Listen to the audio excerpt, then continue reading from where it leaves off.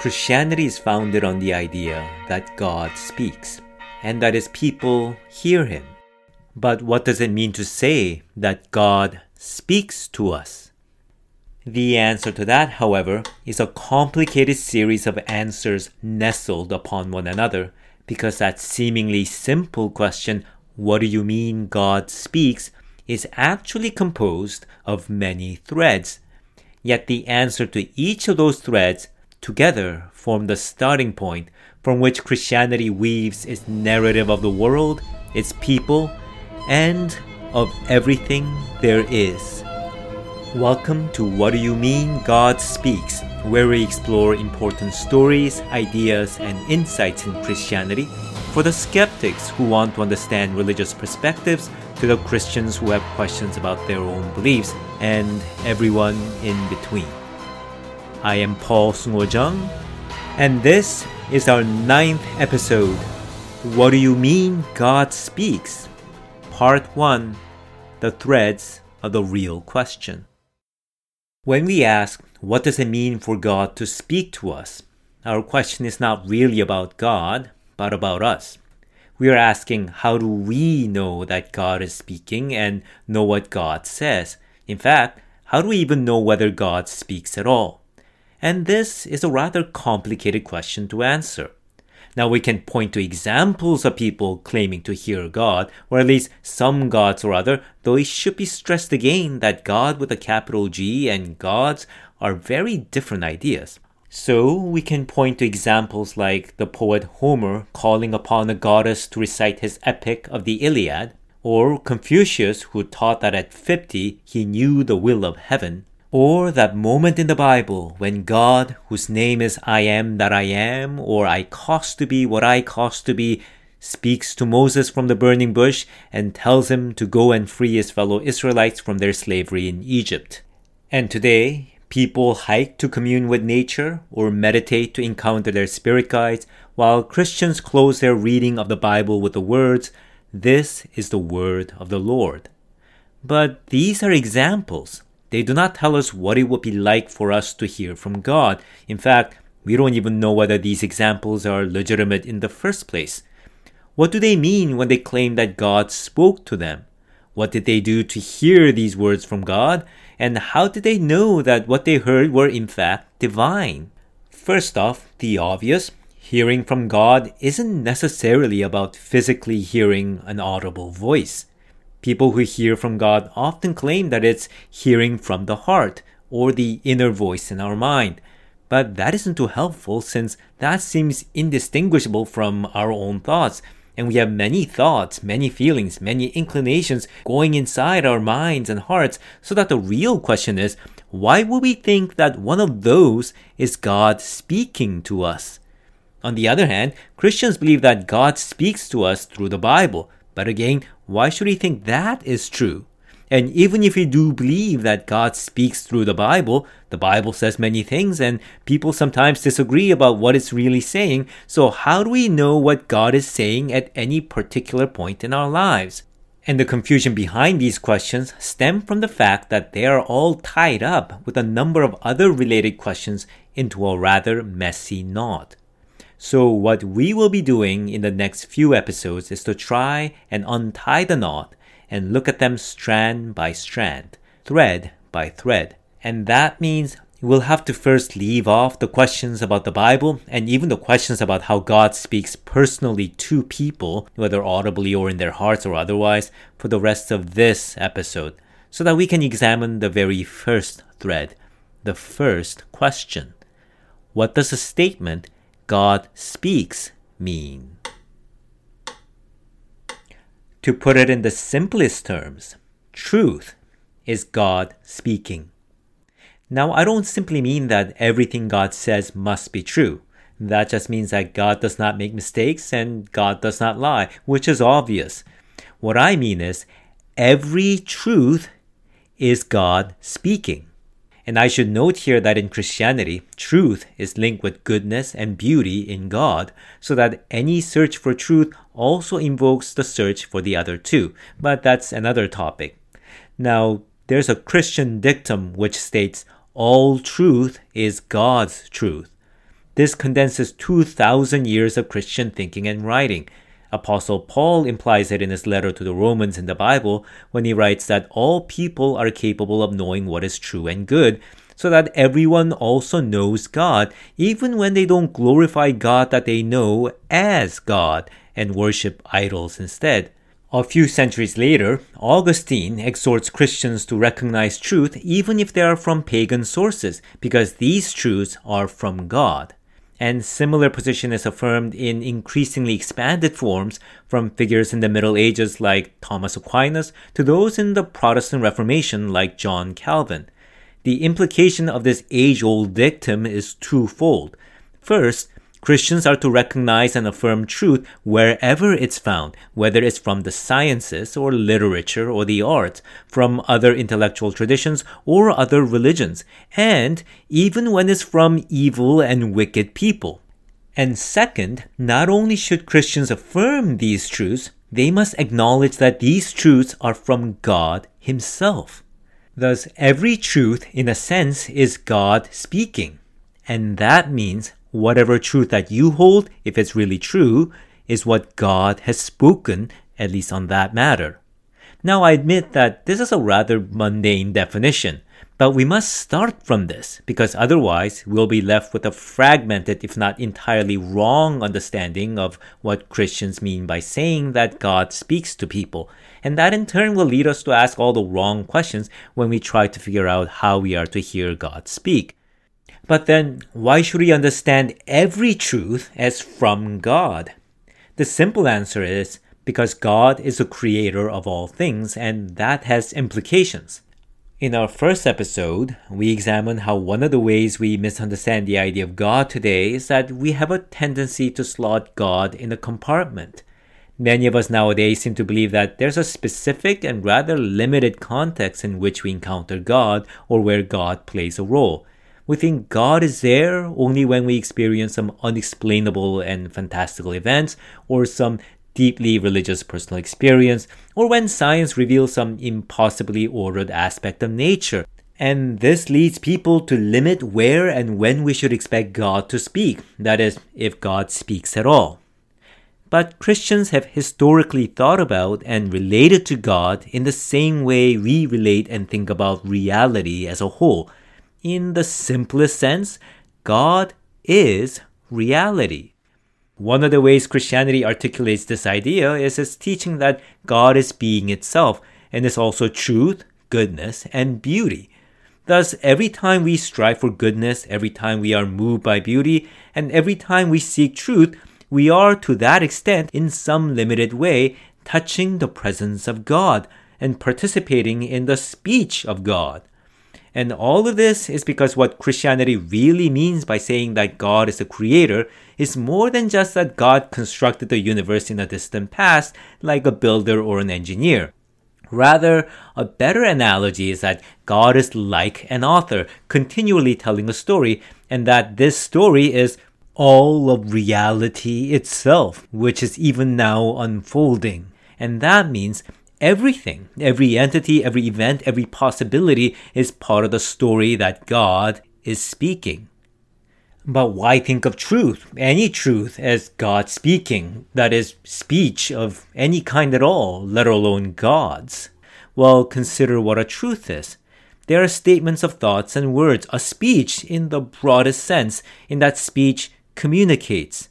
Now, there are truths that are beyond words, but even then, truth still communicates, even if by means beyond words. And according to the Bible, all of creation, everything that exists, communicates. They speak, even without human words or speech. Psalm 19, for example, says it like this: "The heavens declare the glory of God, the skies proclaim His work. Day unto day pour forth speech, and night unto night declare knowledge. They have no speech, no words, no voice, but still their voice goes out throughout all the earth, and their words to the end of the world." Thus, for Christianity, reality is like a speech. Now, this is not to say that our world is made up purely of sounds and words rather than physical things. It is to say, rather, that reality communicates. That is its most fundamental character. And what's really interesting is that one viable way that physicists think about the universe and everything in it is to see everything as being made out of information. And I mentioned in our 4th episode how historical root of the word information is intertwining with the philosophical idea of the logos. And for Christianity, the logos is God speaking. Now, you may find the idea that our world is made out of information strange, and so did I. But think about this. You may have heard about a hypothesis that our entire universe is a computer simulation. If so, we are, and everything in our universe is, codes, programs, and information.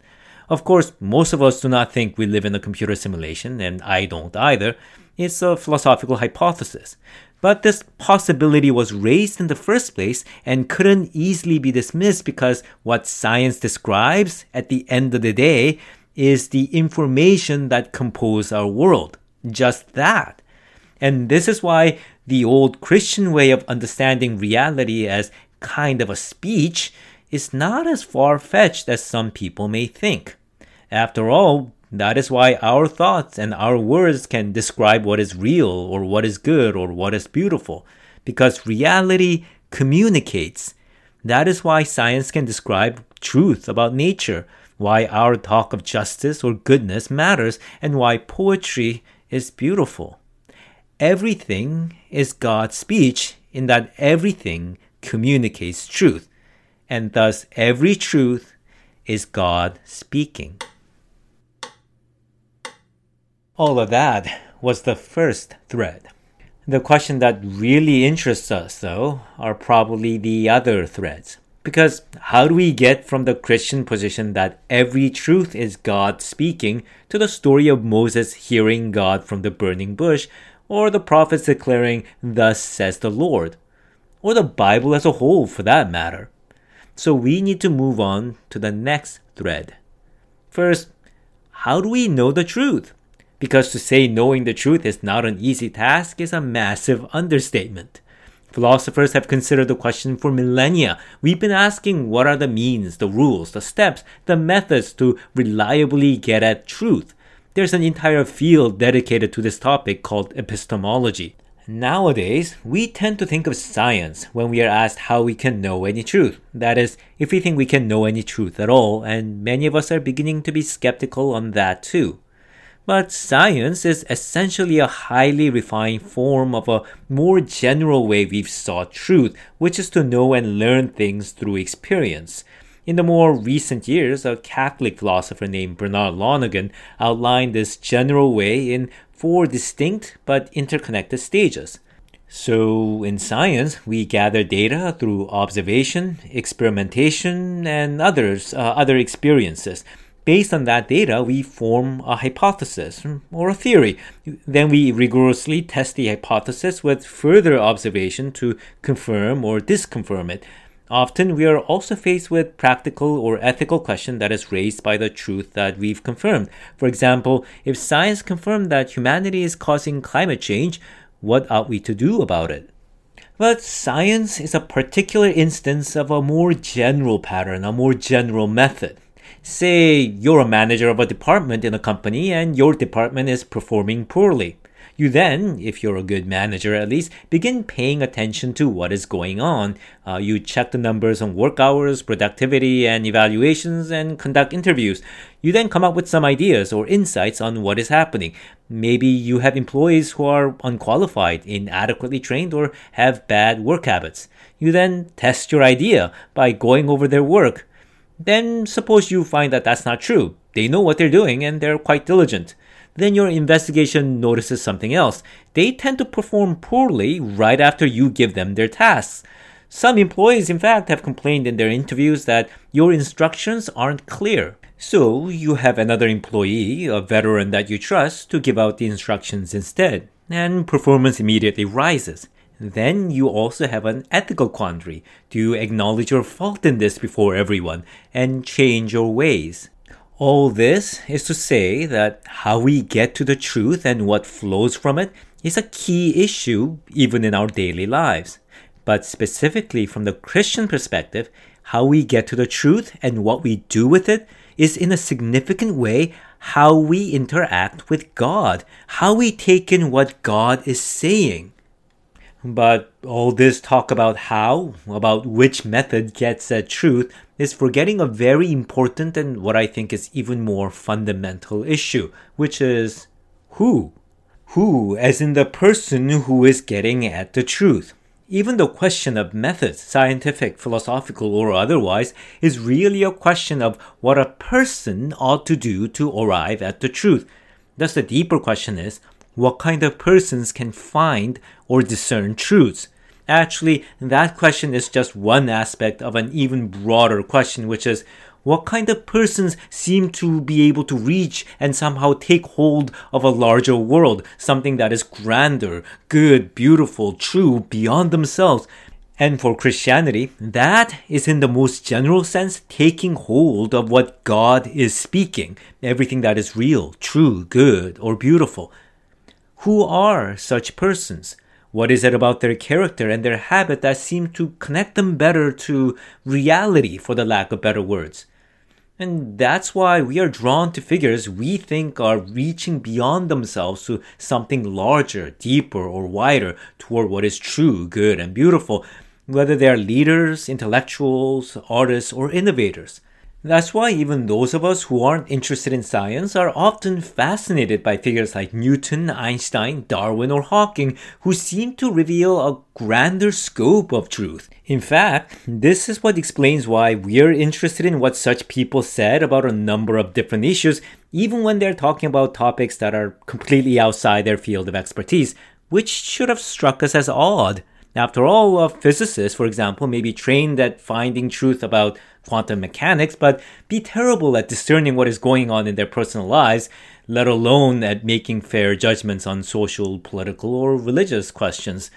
But this psychological tendency that we have to be drawn to such persons, I believe, is founded on a very true insight, which is, a person is the conduit of all truth.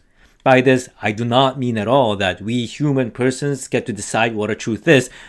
We may decide that we are free of gravity, for example, but I say reality will beg to differ and reality will win. What I mean is that because we are persons, any truth or goodness or beauty are received by us as persons and are made manifest by persons. So that our search for truth, or say our striving for the good, is inseparably tied with our search for persons who can reach and reveal what is true or good to us. What kind of persons are they? What kind of character and virtues do they hold that enable them to do so? Let's list some examples. They must be truthful, for one thing, and abhor lying. They should be fair-minded and just in everything they do and consider. They're humble to learn, but be firm in what they set out to do. They be wise, insightful, prudent, yet decisive. They be courageous in adversity, yet merciful and kind, and they would love truth, love life, love justice, love mercy, love people. Otherwise, their motivation to reveal truth or do good would be suspect and be easily corrupted. The kind of character of such persons who will reach out and reveal truth consistently and in everything rather than in one specific area in which they are trained are kind of truth in themselves. In fact, a more important kind of truth. Because there are truths, then there are truths that generate other truths. What I mean is that these persons manifest truth about their character that reveal to us how we can reach truth, how we can bring forth what is good or beautiful.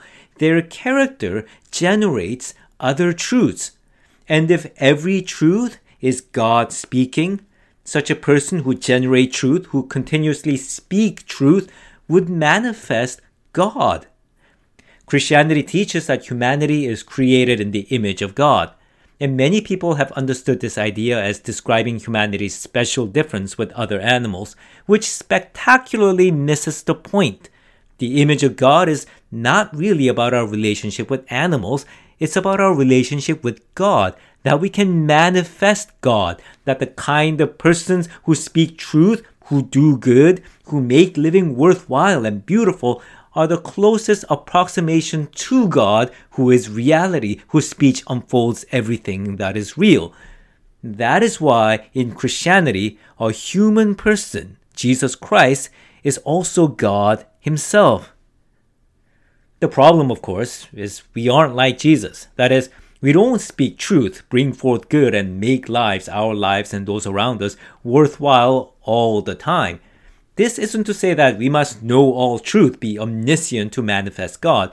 We are limited by our circumstances, times, and our physicality. But the question is, are we persons who reach truth, do good, and make life beautiful in every way that is possible within our current limitations? And if not, then we are missing the mark. We are failing to manifest God. And that is a Christian idea of sin. Thus, every truth is God speaking, but we as persons do not manifest what God speaks as we should. But sometimes we go extraordinarily closer to doing so. Perhaps you've had an experience or know of someone who had an experience like this, where you become truthful to an extent you've never been. When you realize who you really are, where you've been, or everything that you could have been or should have been, and where you must go, assuming that this realization is indeed true and not a delusion, that's the moment when your thoughts correlate to God's thoughts as far as you could from where you are anyway, when your very person approximates God. That's the moment that God speaks inside you. And for those who's familiar with Carl Jung's work, this may remind you of the idea of the self. Now, in Jung's psychology, the self is not what you identify as yourself. That would be your ego. The self with a capital S is in a sense more than you. The self is encountered when you integrate different aspects of yourself, your consciousness and unconsciousness, everything that you are and have experienced, and the encompassing whole that you experience, far greater than what you have been, is the self. And according to Jung, psychologically speaking, the self is equivalent to the experience of God. Or to put it in a different way, what you can encounter is limited by, you. So the greatest truth that you can encounter in your limitations is when you bring together everything that is true within your reach, everything within and around your life and everything that you are, to face them unflinchingly and truthfully. That truth is your closest approximation of what God is speaking, and the kind of character that emerge within you and enable you to do so, to bring together that truth honestly and truthfully. A character greater than who you ever were is the closest manifestation, limited as you are, of the person of God who speaks. But beware, for the Christian message is that even our closest approximation may very well be a wrong one. They can miss the mark and sometimes miss it catastrophically. In fact, in Carl Jung's psychology, the self can be the most dangerous thing in our psyche because the self is also the most powerful. It can just as easily lead us to delusion, megalomania, or worse, bring others into the orbit of our delusion and destroy them along with us. And according to Christianity, this is a sin that arises when we seek God in a wrong way. Because sometimes it is not God who speaks. But that is for another episode. And of course, we've only covered 2 threads. Yet now we are finally ready to explore what was happening when the people in the Bible encountered God and heard Him speak. So join me for the 10th episode, What Do You Mean God Speaks? Part 2, When God Speaks to You When You Least Expect It, which will be followed by the 11th episode in March, How a Nightmare Plagues Every Dream of God's Kingdom. Thank you for listening, and if you enjoy this content and want to hear more, please subscribe, follow, and share, or leave a comment or a question because it would help me to see how the series is doing. In the meanwhile, I will be waiting here.